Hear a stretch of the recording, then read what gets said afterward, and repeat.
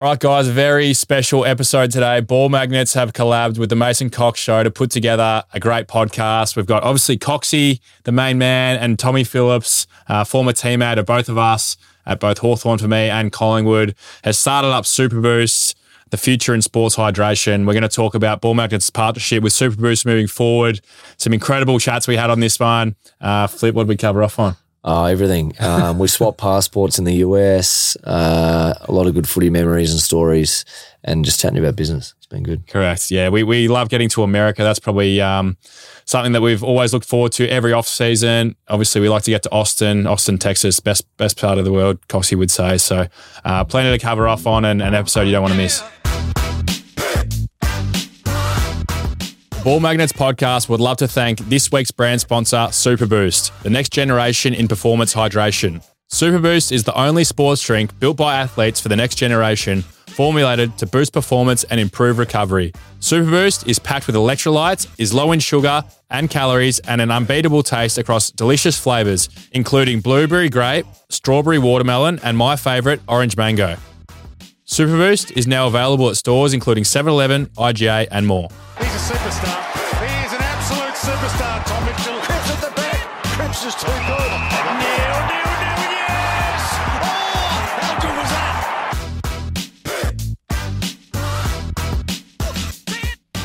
that? All right, ladies and gentlemen, we'll get straight into it. The two Toms. This is a big pod here. A lot of manpower in here, and there's a lot happening. And I think a lot of people, when they really listen to podcasts, right, they want to hear the stories that no one tells them. They want to hear the stories in the off season, you know, the stuff that happens outside of the media that everyone gets into. And I know you two have traveled a bit. You've done a bit of traveling in my home country in the US. Is there any Great part of the world. top 10? Yeah. I reckon we've been Seriously, it's good. 2 or 3 times. Yeah. Probably go again this off season. Any good stories? I know a few stories, but I think the broader public needs to know this. I mean, you know, your mates, and, you know, through your brother and great family connections, our man James Bates, the Betatron. Shout out to the Betatron. Yeah, shout what a out to great you, man. Betatron. That's where we normally stay, at Bates's house. Amazing. He plays for the Austin Crows, so in the US AFL, which you're obviously an ambassador for. And I think they've won like 6 flags in a row. Like they just don't lose. They haven't when was the last time they actually lost? They lost about 3 or 4 years ago, I think. My brother's been like MVP of the tournament, the national tournament, so many times over. And it's an incredible place, Austin, Texas. Just insane. Like just the amount of stuff that goes on from ACL to, you know, the F1 and everything else. It's a place for fun for all ages. The Longhorns as well. Like we got to know Isaac Pearson, who was the punter. I was on the phone to him today. Yeah. Pierce, good. Going well. Still got the Aussie flag on the back of the back of the. Have you seen facilities like that before? Like it just makes the AFL look. Not great is what it makes the AFL look like. Like University of Texas, for those listening, is a place that is one of the top tier universities in America. They've got anything and everything. The money they make has to go back into the facilities. They can't spend it really on anything else. So they end up essentially beefing their facilities up to be the best of the best. So they're the same and pretty much on par with a lot of NFL facilities. You've got names above lockers. You've got, you know, all these kind of things where you sit inside the locker. I try to explain this to a lot of people back home is where you like sit in a chair inside your locker, and then it's like you got drawers either side, you got the lights and everything else. They've got a barber shop inside there. Like they got an arcade. Like it's simulator, you know. Yeah. It's crazy. I mean, like everything. Whenever you go to those places, do you sit there and go like, oh, AFL's got a fair way to go? Yeah, but I don't feel like we don't need that stuff. I feel like they don't even use half of it. It just looks good. Yeah. I remember we did the facility tour, which we've done a few times. We went onto the oval, or the field as they called it. Yeah. And we were just having a kick around with the NFL ball and our ball and teaching a few of their players about AFL. And they pointed up to a few of the boxes in the stadium. Do you remember what they said? They were saying, you know, they're owned, you know, it's $20 million per year or something. Per season. So, I think it was something like that. Which is like 12. 8 or 9 home games. There was 10 boxes for $12 million. They had to pay $12 million US to get the box for the season. So you're paying over $1 million per game. Yeah. And there's about 10 boxes. That is some serious. These are your Matt McConaughey's. These are your big operators. Bevo even. You know, he's a famous cow. Let's talk about him. The whole Bevo. And Bevo's the famous cow that they tranquilize before games to make sure he's calm. Well, he sleeps the whole game. He's the mascot. Yeah, and do they tranquilize it because he sleeps the whole game? I think they give him a little bit of a horse tranquilizer. Okay, that's not great. I'll have to fact check that, but yeah. anyway, the atmosphere in Austin is awesome. We like to get to America most years. Obviously, a bit of business with what we're doing with Ball Magnets and Super Boost, and then obviously good to travel around. Last year, we actually went. Remember when you missed your flight to the US? So I was actually one out for the first part of the leg. Your Esther didn't go through, so you got sent around at the airport. Yeah, just not filled out, right. or I don't know. It was it took a while to go. Took a while to go through. It actually ended up being 10 minutes too late, so I could have actually still boarded the plane. Did you do it at the airport? He did it live. Yeah, it was live and exclusive. I was doing that thing, and they real Tom Brown scenario. Yeah, was correct. It? Yeah, Tommy Brown, and they turned it back. So I had to wait another 24 hours. And a bit of silver lining. That's the night I met Dan McStay the first night, because I'm like, well, I got to find something to do. So I went to the basketball, and I didn't know Dan McStay. Lakers, it was a preseason game. And Dan McStay was in the line buying tickets, and he said, hey, come watch the game with us. And so I got to know Dan. We hung out for a couple of nights, then Flip joined in on the trip, and off we went. At that point, did you know you were going to Collingwood, or was this before the trade period? So we kind of the media had an idea. Dan and I sort of had a look at each other as if we both kind of knew, but we didn't really know.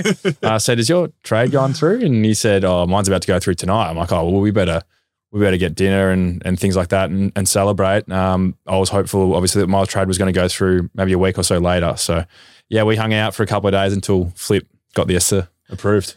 Yeah, it was amazing. Yeah. Because Dan was kind of touted to come to Collingwood for a long time, right? Like you were a bit of a last second, and I guess as far as the trade goes. Like, so you were sitting there looking at him going, I know where you're going, but you have no idea that I'm about to be your future teammate. Yeah, pretty much. Mine was obviously probably not as well publicized. Like Dan, I think from the halfway point of the year, it was known that he was going to go back to Victoria and that Collingwood were chatting to him. There were some rumours that I was going to Collingwood, but it was nothing as far down the line as his trade. So you're overseas. You're not in Australia. Is there a medical that you have to do overseas, or is there some kind of doctor thing you would think that would have to go through before you kind of get signed on? Or what's the process of getting traded while internationally, overseas? I think in regards to your body, I'd missed a game in about 4 years, so that's probably enough to know that. You're going to be fine. You still do catch up with the medical team. So I caught up with Fuxie, the physio, and Sammy Harker, the doctor. My trade went right down to the wire. I reckon there was 2 minutes left. Yeah. We were in Miami when and saw a mate of ours, Lou Headley, who University of Miami. Yeah, it was like in the middle of the night in Miami. We were like, well, I couldn't sleep. So I'm like, I got to stay up. And then we're all sort of sitting around the phone, refresh. My manager actually said it was a good thing that I was away and out of the country because he didn't want my head noise to be, thinking about what the media was saying and things. He's like, go away, have a break. He's like, leave it with me. I'll sort out what needs to be sorted. And and then it went through with literally a minute to go. We're with me and Nank just jumped on the Nankosaurus, one of my other mates, Lockie Nankervis. Peter Nankerville. Yeah, they jumped on me, and a celebration turned into a bit of a wrestle. So me and Nank were boys, as boys do on footy trips. But it was a pretty cool moment. And to have two of your best mates over there to share that with you was pretty cool too. What was that? What was his reaction like, Tom? You were there on the day. Well, me and you have both been traded a few times, delisted. You're still going. You both are still going. It's a weird feeling when you're going from one, place that you've had, a lot of memories at, and then going to another place. I couldn't imagine looking at the perspective, trying to get perspective around it. You look at every other sport, the NBA, EPL, the big global sports, when they trade people, when they do that sort of stuff. Like it's amazing, like how, it can be like a weird feeling for us, but at least there's like a bit of a lead time with I reckon you sort of know things are going to happen. And then when it does happen, it's shit. Okay. But then sometimes, in these other sports, man, they can be traded within a few hours. And they don't even know. Sometimes they find out through the media, the communication's poor, and through the athletes we've got to know through business, you hear stories and we're like, well, we've actually got it pretty good here. The transparency and your involvement and saying where you want to go and what you want to do is much superior in the player's favour compared to American sport. It's very different. AFL is the guaranteed contract part of it is very unique to probably any other sport around. You don't just get moved around. And I'll never forget whenever I was growing up, there's a guy that was playing for the Dallas Mavericks who got traded while he was in a game. Traded during the game. And he's sitting on the bench, didn't even realize. And he's sitting there going you need to leave. He's like, why? He's like, you've just been traded to whatever team. Now you got to go fly over there and you got to live there. And that's your future. Yeah. So it is quite different and like pretty cool in that sense. I think there's a bit of a cultural want for players to stay at a team for a long time, where in other like overseas markets and stuff, no one expects a player to play for the same team their whole career, if that makes sense. That whole concept around being a one club player, which I don't know, does loyalty exist? I don't really know if it's changing. I think it's changing quite a bit now. So I feel like clubs, as soon as they're done with the player, they won't have an issue. They'll do what's best for them and vice versa. Mid-season trade and that sort of stuff. Yeah, that'd be very interesting to see what that goes with. But I think on that, if the mid-season trade happens, you have to have both parties agreeing that that's okay. I don't think like the AFL can go in and say like you're going to move to Queensland next week and you're going to have to find a new place and everything else. If they do that, then you have to have some kind of financial remuneration for that. Like you can't just all of a sudden say like, see you later. There's not enough money in AFL players to make that okay. I think. Yeah, it's a good point. Back to the Collingwood thing though, like it was a real possibility in the days leading up to the final day of the trade week. And obviously I had Flip to lean on because he'd had a great career at Collingwood himself. He played in the 2018 grand final. He'd been there. How many years did you have there? 5, I think. Over 100 games. Back when you started, sort of. Yeah. So he'd been there and he talked me through, what the club's like. We FaceTime Brash, one of the other physios as well. We got to know Brash over the phone. A lot of great But just spoke me through, how much of a great club it is, the fan base, like, the experience of game day in the crowds. And, it was a helpful selling point as well. Yeah, far out. And I want to ask this question, this passport question. Now, there's a story within this time frame of this all happening. So this must have been the day after. Stuff that was happening. There's a bit of parent trap, twin swapping of passports. Is that true? Yeah, my mistake. There's a few things. We were going from Miami to Austin. For some reason, we had a separate flight about half an hour apart. There was a tornado coming in. There was a hurricane. Miami Hurricane. Miami Hurricane. Yeah. Stood up to its name. So I went early and Tommy and Nank were coming after, but somehow. My mistake, he grabbed my passport. I end up with this guy's passport. He's got mine. Not to mention, couldn't check in my big luggage bag in time, so I had to leave it at the airport anyway. Jump over to Austin with a backpack and a little carry-on. And then the bag ends up being there for 52 days until I go back. 52 days. Yeah, but I go back about 6 weeks later. I'm surprised I kept it there for you. Yeah, they didn't throw it out. Yeah, it was in the like oversized. No, not oversized. Just like storage. What was the look they gave you when you went back to pick your baggage up? They're like, "What are you doing here?" Yeah, they were going, "What are you? How are you back here? Why do you even bother coming back?" I mean, that story in itself is pretty rogue. There's some good kits and things in there that needed to be retrieved. There was. Shoes. Yeah. Like it was worth going back for. Yeah. I mean, it ended up being a bit of a cost. But was the passport part of this? No. We ended up working that out. I don't know how. We sort of said that works. We're, which we are. Both our names. Say to him? Well, both our names Tom. We're traveling together. Somehow our passports mixed up.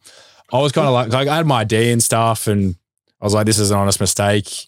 I think they checked the flight you were on. It's a bit of a. So I think I gave them my passport. They didn't really look at it and go. They just like scanned it, put it in, and they're like, "Yep." Just go back, and I kept going. But I don't know how it worked with you. Well, I remember because he called me. He's like, "Hey, do you have my passport? Because I got yours." And then I looked. I'm like, "Oh, I've got yours." No. But then my guy, who I went through the security, he looked at mine. TSA. And he's just going, "This is not you." He's gone. And I sort of got on the front foot. I'm like, "Look, I can explain this." You're ready. You're sitting there at the line going like, I've got my story in my head. Ready to go. Pretty quick. But yeah, I obviously had all my IDs and cars and explained what happened. Did he put you in like the box? I don't know if anyone's ever been there in the airport where if you get in trouble, you get put in this like little box area and they get like, you get grilled. It was pretty cruisy, to be honest. It was more, we just laughed about the fact that obviously there was the missed international flight and then we've somehow changed identities for about an hour. So, but we got to Austin, our favorite city in America, and never looked back. Had a great trip there. Went to Barton Springs. ACL. Great spot. Yeah, Barton Do you Springs love Barton? Yeah, I love Barton. Love it, Barton Springs. What do you call the big meat house places you can eat? What are they called? Barbecue joints. Barbecue houses. Yeah. Smokehouses. Yeah, great. Smokehouse. Yeah. Franklin's. If anyone's been to Franklin's out there, they know it's one of the best in the world down there in Austin. We'll get everybody dance. Yeah. We'll get into another one. The Vegas to Phoenix trip. Now, bit of petrol, Tom. I have to tell this story. This is actually a story I wasn't planning on bringing up on here. I know you know exactly what I'm going to bring up. It's good. At one point in my life, I was going down to the peninsula, right? And I'm going to Tom's house, and Tom's, I'm pretty much there. It's 2017, 18, right? And you got a beautiful place down there. Shout out to the fam. And I get this call from Tom. I'm like, where are you at? And he's like, oh, I had a bit of a bundle. I was like, what is it, Tom? What could possibly be the issue? He's run out of petrol on the highway. This is like the main highway. Road. Cranbourne Road. East Link or Peninsula Link. And he's called me up like a dog with his tail between the legs going, oh, can you come bring me a kettle or a can with petrol, please? A jerry can. Go to the petrol station. Go to the petrol station. In Sorrento at this point? I was already there. And he said, drive back to get the jerry can, fill it up with, petrol, and then come find me on the side of the highway somewhere and drop it off so I can fill my car up. This describes you pretty well. Yeah. I mean, yeah. It does. And this is not the first time you've almost run out of petrol. Apparently in Phoenix. A lot. Yeah. We nearly ran out of petrol. Well, before that, so we went to Vegas because the Lakers were playing a preseason game. And we've got to know the head of security, John Stern at the Lakers, quite well. He's a friend of ours. Love you, Johnny. Shout out to Johnny. And we got to the game. We just made it in time for the game. We paid a silly amount for seats because it was very last minute. They didn't let us in until the third quarter or something. Yeah, because we didn't organise prior because we were hoping might be able to meet LeBron. That was the sort of big ticket item. We were like, well, we can't pass this piece up. That was the righto. So we got on, we met John, we met a few of the players, we got on the court in the stadium in Vegas, was cool. Didn't meet LeBron, which flattening, but it was a preseason game. He had to get out of there. And so we were only in Vegas for a night for the basketball. And the next day we'd heard of Phoenix was really cool. So we're like, well, let's drive to Phoenix. And we thought it'd be like 4 hours. Like we were kind of measuring on the map. We're like, oh, it's roughly like kind of, I don't know, like Melbourne to usually you don't sleep Adelaide. In Vegas, Coxie, but we actually slept a full 12 hours. Yeah, we had a great. You slept 12 hours in Vegas. 12 hours. You didn't do Vegas right then. No, we didn't. That's all right. We wanted to do it our way. Health, wellness. Health and wellness. It was smoothies and things. Correct. Yeah. Body's a temple. Yeah. Correct. Exactly. Nice, huh? But so back to the. How good is that? How good are the In-N-Out? Just the thick shakes and that and Chick-fil-A. They get a big top two. wrap, don't they? They get a huge wrap. AT introduced me first to that one. Huge. And we also what was the car? We had a Mustang. That was cool. Yeah, that was we cool. hired. You can get really cool cars in America. Yeah. We had a Mustang, which was cool. Anyway, we drove from Vegas to Phoenix the next day, thinking it'd be about 4 hours, and midway through, huge. Yeah, great spot there. We underestimated the time. It actually ended up taking us 8 hours. We were in the middle of the desert. Yeah, too long. And we were hitting low on the petrol bar again. We were in trouble. Oh, and we pulled over to this like parking sleep spot, and we ran into this guy. We're like, hey, beautiful mate, day. It was top. I had my bright pink shorts. Yeah, board shorts. Yeah. The guy said, we're like, oh, where's the nearest petrol station for you, man? Like, do you know this place? And he's like, oh, his accent. It's like. It's like, I think you're all in trouble. Yeah, it's 25 miles away. I don't know what you're going to do. It's like, oh yeah, I think we got like 10, 15 in us, maybe. It's like, yeah, you boys ain't going to make it. And also at this time, Flip was obviously, his name was being thrown around in trade discussion as well. Yeah. And he had a phone call with SEN on trade radio. So we also needed to find reception to get that interview done. Tommy, we got to call in like an hour. We need to either not, we need to get some petrol. We can't. Yeah, we somehow found a McDonald's in the middle of the desert in like Phoenix, and Flip's like standing up on this bench, like getting reception during a call with SEN. And then we got to Phoenix. Well, we somehow made it without losing. Like we're on empty. Yeah, and we would have been in massive strife. Oh gosh! But somehow the car just keeps going. Yeah, it kept going. I saw one thing on Hamish and Andy. Apparently, you can go 100 Ks over the empty. And you're still good. Yeah. Well, we were doing, remember, what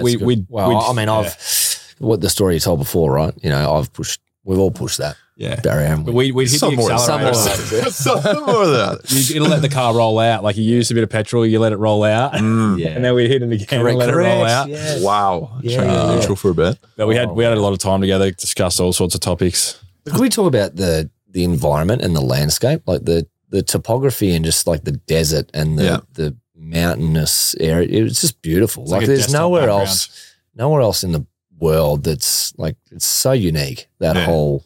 You go through like that. You got the Grand Canyon. You go out to Arches National Park. You got Bryce, and you've got Zion. That whole area around Utah is just beautiful. It's like you're there and you really feel like you're in a desktop background, which is like terrible to say because that's how we envision things in our life. But like to sit there and experience that is just something that's almost like spiritual around it. You know, it's an amazing place. If anyone's out there listening that hasn't been, definitely recommend it. But a lot of times you know, athletes, you know, like yourself, myself, everyone like kind of goes over to America to experience sport, right? Like what would be the number one thing either one of you would experience over there, like bucket list item I'm talking about? Let me just talk about the story around this ice hockey, right? So six weeks later, when I go and we go back over to New York, do some stuff with Paddy Mills with Super Boost. So did some filming and that sort of stuff. But a few days before that, we went a little bit earlier, flew in, this all happened in about 24 hours, but I flew from Melbourne to LA, stop over for 2 hours, LA to JFK. Yeah. JFK straight to Madison Square Gardens. Walked in with 2 bags of luggage. Sat in the crowd. I was meeting a few other mates there. They were sitting in the opposite side. Watched the ice hockey. Awesome fun. Great. Then had some dinner after that. Dropped the bags back at the hotel. Had a few drinks, and then the next morning at 10 to 6 a.m., took a flight from New York to Miami to get my bag. Jeez. Got my bag. Freaking Flyers pop. 2 hour stopover, back to New York that afternoon. 2 hour stopover in Miami. So you went to Miami just to pick up your bags and go back. Yeah. That's, I don't know what was in that bag that you needed so desperately, but it had to be worth something. That's work rate. Contest to contest. I always turn up. That's the thing. Yeah, wow. It's a great piece in the story. Yeah, correct. Wow. There's a few pieces, isn't there? Yeah. So you do the ice hockey is what you'd go for? No, it's not what I'd go for, but I think a Super Bowl would be good, or NBA final, I reckon. Yeah. I'm a huge basketball fan, as you know, so I'd say basketball. NBA finals would be awesome. Having said that, the Texas Longhorns home game was incredible. Like the entertainment side of things and, you know, just packing 100,000 people into a stadium like that, like just such a cool feel to it. I don't know. It was so unique. Do you think there's a way that AFL can do that better? Entertainment? Oh, for sure. But they're doing it. They're starting to do it. Halftime show of Super Bowl? No. We were getting halftime shows though for the AFL Grand Final. I think even whenever we go up, you know, like through the banner, we've got like fire and all that kind of stuff now. It's like a bit of an entertainment for everyone. They, you know, the lights go off, they shut it down, and kind of gets a bit of atmosphere going with that. I think they're taking subtly little chunks here and there in the progression to become something that's quite spectacular. Yeah, it's a mix of a few things, I reckon. Like it's budget and what resource you have. It's culture and what's sort of expected, and you know how to improve that whole outlook. And then it's like it's the offering around. Yeah, you just want better creativity and energy around that stuff. But like I think teams are getting more, you know, through their outside of the football department stuff, you know, being able to then create those sort of things for membership, for fans, that type of stuff, more engagement. Like I think it's improving. Like it's on its, and obviously a lot of the American stuff is a really good to look at that and see that and go, okay, this is sort of probably world leading when it comes to entertainment and commercialization of these things. But yeah, I think it's budget and market. Like that's, the US is probably a little bit ahead and it's got a bigger population. There's a lot happening, but Aussies there's a unique sort of feel to, especially in AFL, right? There's a unique following with that too. And I know a lot of Americans, especially, you know, you would have seen it, are really, when they first see the sport and they watch it and they go, what is this? Like I never knew this existed. Crazy, they really love man. it. Yeah, You're nuts. I can't believe it. So it's cool. It's really cool for them. Or pads, they can't get their head around blows that. their mind, eh? 100%. I think in terms of travel to America though, like in terms of personal development, which is, you know, a lot of our trips to America have been based on, you know, performance and how we can improve as athletes, but also learning about, you know, what we can do, say with what Phillips doing with Super Boost and all the athletes that he's met and who have, you know, bought into Super Boost, for example, like obviously Paddy Mills and Joe Ingles, some, like we try and connect with, you know, a few professional teams over there each season, whether it be in the NBA or the college teams, and connect with athletes and learn. So that's the thing I love about American sport, is because, you know, in terms of sports science, Australia is quite advanced and we're very good, but there's so many things you can still learn from American sport and just the way they operate. And I guess coming back to the athletes themselves is a really good starting point. with that point as well, you mate, there's so many Australian athletes that have gone over there, especially in the football space. High performance managers too. Yeah. With college footy. Too, yeah. So like obviously through Miami, through Austin with Isaac and Lou that were there, these individuals that there's heaps of guys now over there that, even the NBA, like more and more Aussies every season. Yeah. Like, so, I mean, that's a good thing about that. It's good to see. And then especially guys that have been on AFL lists as well that might have been delisted or, they get to a stage and then they actually go and, Mitch McCarthy over in Orlando. Flynn Appleby. Damon Greaves. He's going over. Like these sort of guys that have finished up, had a short stint with their footy career here and then they go and want to try and do something over there. It's cool. I've got to ask this because I've known both of you two as AFL players, right? And very different pre-game routines. Now, you've probably picked up a few things along the lines, probably more Titch than you, Tom. I hate to say it, but Tom Mitchell is 3 hours, 4 hours, 5 hours before a game, maybe starting to get ready. Tom, you just kind of rocked up and just was like, let's do this thing. Does he talk to you before the game? Not a ton, but like so myself and him are always the last ones out of like, so we go to the facilities before we go to the MCG and we'll do all of our prep work and everything in there. And we're always like the last ones to kind of leave, even training sessions and stuff. Like we're always the last ones to leave. I always see him. You do these like the handball juggle and then you do also the jiu-jitsu flips on. I don't know how to describe it, to be honest. I'd say I do things differently for sure. I love it, though. Yeah. I absolutely love it. And I cop some flack for it. Geordie to go, he loves giving it to me, but it's just what I need to do to get the best out of myself. That's what I like to do as well. You still sit out there at the end of the training sessions? That's how the best players stay the best. Try to kick goals. Didn't happen this week, unfortunately. I love it. Like, isn't it funny, as you mentioned, you look around the locker room before a game, there's so many different guys doing different things. Some guys need to be calm. Some guys go to the quiet room, lock themselves in. They can't be around any noise. Some guys are blasting tunes. They love it. They're dancing. Other guys are doing jiu-jitsu, rolling on the floor. Tommy like would always, like throughout the week, we'd just be, training hard, doing all that sort of stuff, but then taking the piss and a lot of banter and, in Hawthorn days. But then when it gets to games, he just locks in, right? Is there any one piece of advice around prep of yourself, your body, whatever it may be, for games, career, whatever it may be, in that sense that you would want to pass on to someone else? Yeah, I think it's got to be individualized, like as much as it can for people. Like we've all got different upbringings, different coaches and things that make us tick with our personality and, our character and the way that we sort of go about our preparation and recovery and trying to perform in a certain environment that's, high pressured and there's a lot of strain around that from different areas. So like if you're better at sort of keeping, things out, not getting too much information or advice from certain people, but then you'll take it from one person specifically with, stuff you got to do with your game or whatever it is, then that might work for you. If you're more jovial and you got to feed off everyone else's energy and get around everyone else, we know guys that are like that, some that just are into their shell. Like, I don't think it's a one size fits all. I don't know about you. One thing our club does really well. Yeah. I think both during the week in terms of guys know what they need to do, and we got a pretty experienced list, so that obviously helps. But I think the club are very good at like, you know what you need to do. Like even in our warm up, like you'll see guys. It's not a one size fits all. I think that's just such an old school approach. Like it's very individualized during the week on game day. What you need to do, then we come together as a unit, and it comes all together. It's so true. I think a lot of people think that you have the 2 hours you play a game every single week, and that's all that happens. Which people don't even realize. Like there's probably maybe 4 to 5 hours of prep work before that even happens on the day, right? So like, you've got all the stuff from sleep and diet and everything else that goes into it. That's a 24/7 job. And then like even at our club, and you were part of this with Paula, like we have a ballerina that essentially sets an individual program for each person to prep yourself for training for game days and different muscles you want to activate and different things that might take you an hour to go through just to be able to, train. Like there's so many little meticulous things along the way that people don't see, that they only see the outcome of.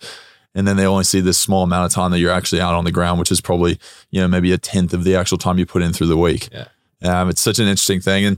And it's been insane. But I want to ask this because I was just thinking about Buddy Franklin playing what might be the last game right at the MCG and things like that. Like, do y'all have any favorite memories on the MCG. Tom, I'm going to say, I'm hoping it's not the time you got knocked out and kicked a goal at the same time, because I was sitting there right next to you whenever that happened. It was that happened. Yeah, scary times for me. You somehow just laughed it off. Goal, it's been unconscious. So you were on autopilot. Autopilot. Yeah, I was. He's got a sixth sense for the goals. Yeah. What game? How'd you get knocked out? Chris May kneed me in the head. Yeah. Friendly fire. Round 8, 2018. September 08. Yeah. Something like that against Geelong. Yeah. That What's your best memory outside of that? Oh man, I remember we had a run similar to what, watching the Pies now, like just a run where you just win those close games and you just, 2017, I remember we'd been in a lot of games, but we would sort of lose by maybe 1, 2, 3 goals, and the group almost hadn't connected and matured and meshed as well as it could have. And then it's almost like that. We went through a stage where we would then win those tight arm wrestle games the following year, and just knowing that, all right, we're onto something here. And like, it's probably similar to what you guys are feeling now, where like there's just so much confidence and energy running through the group where like you just back yourself in and you'll win those tight games against other teams across 4 quarters. So like that final series 2018 was pretty pretty cool. Yeah. Those big crowds and that sort of stuff. I'm going to ask you, Titch, was it whenever you got 54 disposals against us in 2018, or was it? So obviously last night, Pendles broke the all-time disposal record, and the roar around the stadium was like, wow. It was like it was like a team had won a final or grand final. Like, it was so loud. I'm not sure whether it was because of the roof and it was enclosed, but that was loud. I remember that game. Was it round 1? Did you say? I want to say, yeah. Anyway, I remember like it was late in the last quarter and the crowd started clapping. Yeah. And like later on I learnt why, because of that record. But during the game I was like, what are they clapping for? Like, has someone done something hilarious in the crowd? So I was actually thinking about it. And then it made sense. I got interviewed after the game, I think by Abby Holmes, actually. And then it made more sense then. But so you didn't realize it at the time? No, no idea. Wow. No idea. But you're just getting bulk pill going like leather poisoning 101. His preparation recovery, like he just is so strict, and he's so sure of what he does and it works, and he's just been doing it. Like physique just as well. the consistency. Like he's shredded. Yeah, but also like, I don't know, like you guys have obviously played with him longer than I have. I've only known him for 6 months, but he's just like such a good guy, such a good teammate, so selfless. Like sometimes, with superstar players like that, I had no idea he was like that. He's all just about the team, genuine excitement about making others better, making the team better. He's all about that. And it's like, he's one of my favorite teammates I've ever played with, and I've only known him for 6 months. I think he's also a person that, he's almost like a coach on the field. Yeah. You talk about meetings. He knows every single role of every single player within the team. Even if it's like a key forward, a position you'll probably never play, he knows exactly where that person needs to be at all times during the game. Yeah. Like, you'll be sitting there looking at him. I'm like, I've been playing for 9 years. And he's going, you need to be 5 meters to the left. And I'm like, shit, you're right. Like, damn it. Yeah, it's just insane. So but another thing I'll say, Tom and Titch, one of these things I've realized, you've been here for 6 months, right? And I think about, people are listening, maybe something they can take out of the podcast, right? Like, you came into the club very quickly, was able to gel with the team and then learn the game plan, be confident in speaking up in meetings and things like that. Like, was there any nervousness going into the club whenever you were traded? So I made a conscious effort that as soon as my trade went through, I wasn't going to start day one of preseason with everyone. I was going to start in the off season, and anytime there was a group training session, I was going to be there every single session. And I didn't miss one starting from October to our official start of the preseason, which was December 1, I think. So, you talk about great leadership. I think it was Pendles actually who, as soon as us new guys, myself, Billy, Bobby, Dan, Leggy, as soon as we got traded, Pendles added us into the team players WhatsApp group, made us feel welcome. And then guys were inviting us to sessions and come here and, do weights, or come here and let's have a kick. And so by the time the official pre-season started, I feel like I knew everyone. I was so comfortable already. Such a great group of guys. We worked really hard, and then we got to work officially with the staff on day one. But I guess that's where the confidence and the comfort came from, because I felt like I knew everyone and they gave me the confidence to do that. Yeah. I want to ask you a question. Because why don't we interview you for a second? Yeah. Step brother. Yeah, I was going to say, like, you've known Fly for, since you sort of got there. Long time. How have you seen his development and, I guess maturity from development sort of coach towards head coach and like his sort of journey through, the existence of It's interesting because we've all had the experience, right? You both played at Hawthorn whenever he was the development coach there, and Fly's a person that's probably been development coach for 15 years of his career or something like that. He was assistant coach at Hawthorn. Assistant coach, yeah. But he was development coach for that for a long, long time. And you think of like our list as we do have some of the experienced guys on the top end, right? They've been there for a while. And then we've got a lot of young guys on the list that are quite youthful. And like to have someone who's been a development coach who's been interacting with this that age group, people like changing and trying to get into the AFL system and stuff like that. Like it's probably given him the best experience possible to be able to handle the personal relationships that he has to deal with within our club. But for me, like I've known him for a long time, obviously, and he's it's kind of weird now, like because he's always been a friend of mine, but now for him to be a head coach, like you kind of have that not necessarily like nervousness around him, but like that he's he's top level now, like, and he is where the buck stops, and like whenever he says something, that's how it goes, and he has to be a bit more, I guess, direct sometimes being a head coach, and he's really good with being able to people manage. I think is like one of the hardest things as a head coach. You have to obviously tell someone either they're playing every single week or they're not playing every week, and that's essentially telling someone and like cutting their dreams on a weekly basis, knowing you're probably gonna have to do that to at least one person every week. And for all the head coaches out there, it's a terrible job. Like you never want to be the person that has to break that news to anyone. And like we've experienced it probably a lot more than you, Titch, as far as like getting dropped. And it's a really tough pill to swallow. Like it really is. And like Craig is one of those people, I've experienced it the last year whenever I was going through it, whenever I got dropped and things like that. And the way he handled it was like fantastic, and was able to, give me that confidence going forward that I knew I would be able to get that short time there to hopefully kind of launch pad back into it.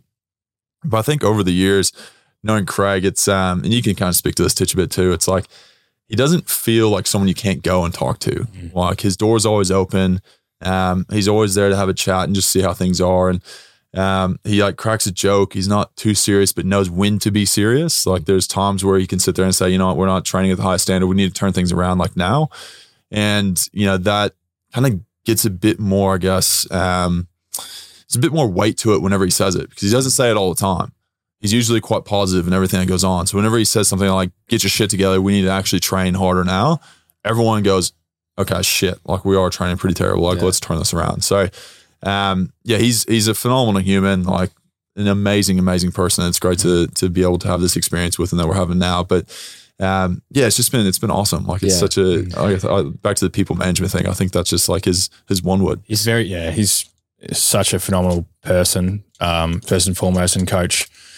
It speaks for itself. I agree, spot on. The way he just values every single person in the organization, like, and he leads from the front in terms of setting the example. And I think that's why everyone follows him. And this culture that's been created is quite amazing. But I think from what I can gather, having done that long apprenticeship and done development and VFL, he's been in pretty much everyone's shoes. Like he's been there with the guys who are 40 to 45 on the list, and he speaks up in meetings and makes them feel valued and talks about the journey of VFL. And so we're all in this collective buy-in together. It's not all about the guys that are just playing on game day. It's about the club. He brings the staff along. Everyone's involved. I was going to say, like you brought up, challenges and hardships, and like at the elite level, like there's so many individual circumstances with the top player, you're in the, bottom five, whatever it is. Like, everyone knows Tommy for, yourself, myself for a little stint with like good footy that you play, right? But then they don't see a lot of the hardship and when you get dropped and like the stint that you play, at the reserves level of VFL. Like you had a fair bit of that at Sydney as well. Like tell us, some of the, I guess, things that you learnt, coaches that you had, and sort of things that you've taken. You were dominating the NEFL, getting like 50 touches a game, but couldn't get a game in the seniors. And then that team goes and wins a premiership, and you're sitting there on the sidelines watching it. Like, put us in that scenario. Like, how do you mentally deal with that? It's tough. Like, everyone faces adversity, don't they? At some point, whether it's in life or in footy. That was really tough. Like, I felt like almost helpless. Like, I knew I was playing really good footy, and I was just, I don't know. You were still young. You were still young, right? You were really young. You just come into it. When did you get drafted? 2011 draft. yeah. So 2012 was my first year. And like already playing that level of footy though, right? Like, yeah, you're not, you're trying to break into the seniors and play, and you're doing, above and beyond in the seconds still as a 18, 19, 20-year-old sort of thing. Like, what's the messaging from the coach at that point? It's just saying like, because like there is an understanding from a coach's side of, you trust certain players that have been there for a long time. And it's tough to bring in a person whenever you're making a finals run that's in their first couple of years, whenever you've got someone there that's been there for 5, 6, 7, 8, 9 years that you trust and is going to be able to do the job. It's not ideal for either scenario or either side of the coin. Like what is the feedback that a coach gives you whenever you are playing well that you're not getting, I guess, the opportunity in the AFL level? If I cast my memory, it was tough time. It was more around team balance at the time. Like we had a deep midfield.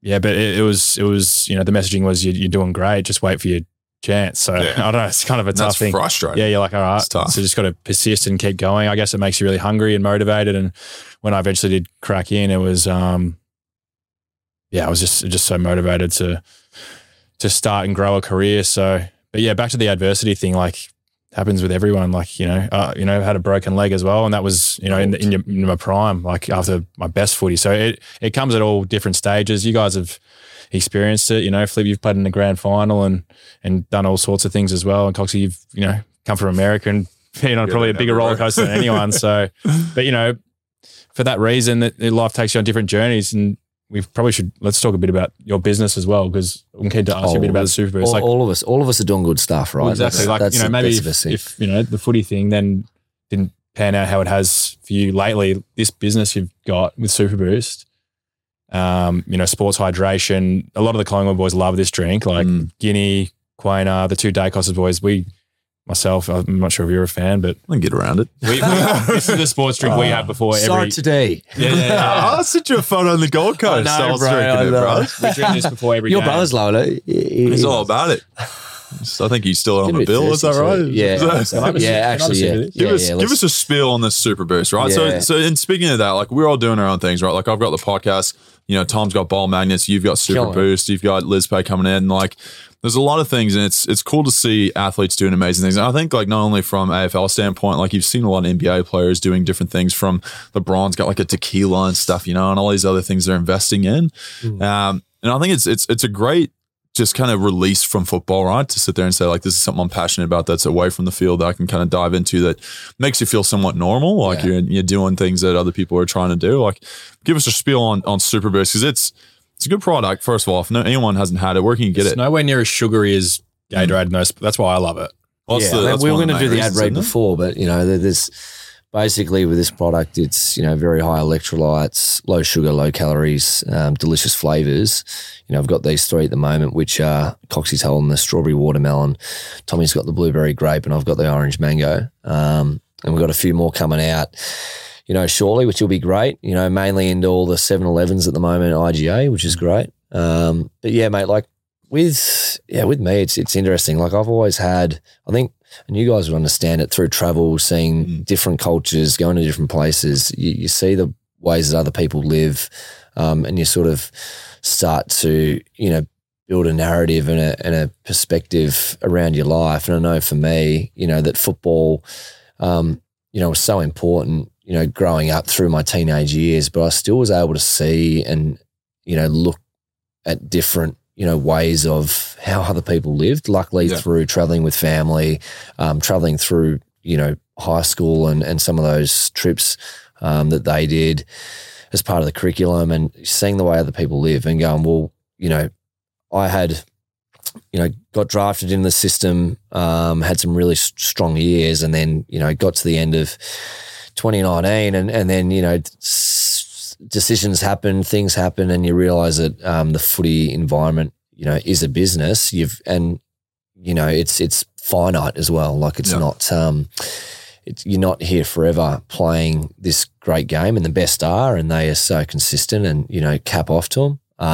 And, for me, it's like, I started to then, look at, all right, what else can I upskill myself in whilst, playing footy and continuing to push out that career and that path, how can I sort of advance myself, and while I'm young and while I'm learning and while I'm able to educate myself, where else can I try and push myself with what I can learn? So I like to surround myself with like-minded people. You guys are the epitome with that, with seeing the society in different ways, challenging different things, being disruptive and innovative and creative in your thinking,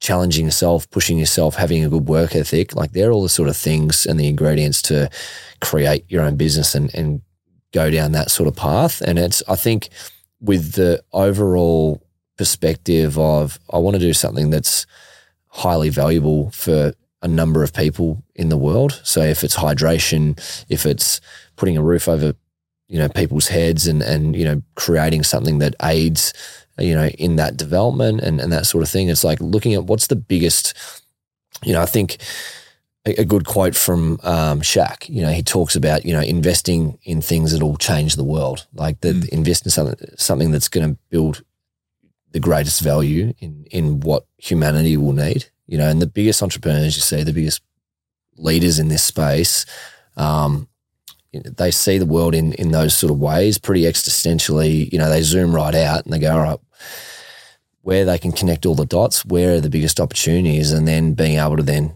zoom back in and be hyper-focused on, all right, what's in the short, medium, long term, how do you actually get from A to B and consistently keep putting the hours in to be able to build something. And for me, it's been an interesting transition, from the AFL space. This concept with Superboost started the end of 2019, and really gathered momentum, throughout COVID, that year of 2020, and a lot of product development work and that sort of things before we launched in market, early last year, about 14 months ago. And now there's been a lot of changes with the product, packaging, branding. I'm calling it'll be Australia's best sports drink. Huge. In very short period of time. Hopefully seeing.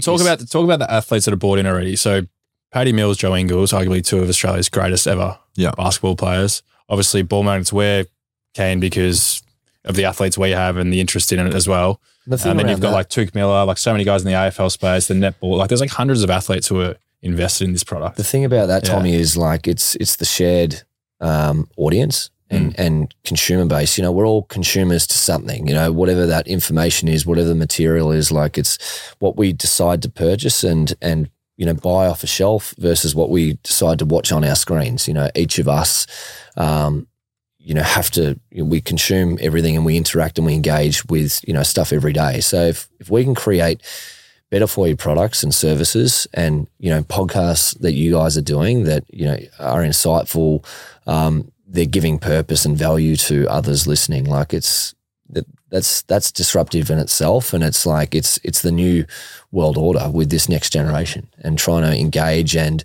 be leaders for young people coming up, in their lives. There's so much changing in the world and there's so many external forces and controls, and it's sort of how can we play a part in trying to, better our youth and people that grew up just like we did. How do we give back to that next generation? And, they're the young kids that are playing sport, through watching elite athletes, giving their expertise through coaching, whatever it is. And then, if we can give them products that are better for you, it's all sharing in that next generation. Yeah, it's been incredible to get to know you there, and not only you, your family also, and what you're doing with the 7 Women's Project over in Nepal. Lots of things that you're doing that are pretty beneficial for not only the people of the area, but just creating a better future for the generations ahead. It's pretty cool. I know recently you did something for, I want to say it was Indigenous communities through Superboost in a basketball tournament, wasn't it? So not only that, you're doing stuff with this to be able to help better people also. I think that's important in business. That's it, man. It's leveraging, athletes and the people that are involved, right? So, someone like Paddy Mills, someone like Josh Giddey, like each of us, right? We have our own social impact stories of like what we're wanting to do. Like, Tommy doing a heap of stuff with the RSPCA, like you're massive in that space, and like they're the things that, all right, the hobbies and the interests outside of the individual channel of sport, whatever we're doing at that elite level. It's for Paddy and his basketball. It's all right, how can I give back to communities that I grew up in, and give the same opportunities to, indigenous boys and girls that, want to play basketball and try and make it just like he did, So it's being able to leverage and work with athletes like they're part of the team. They're part of the business, and it's everyone works for one like that. What would you say is a company motto for this?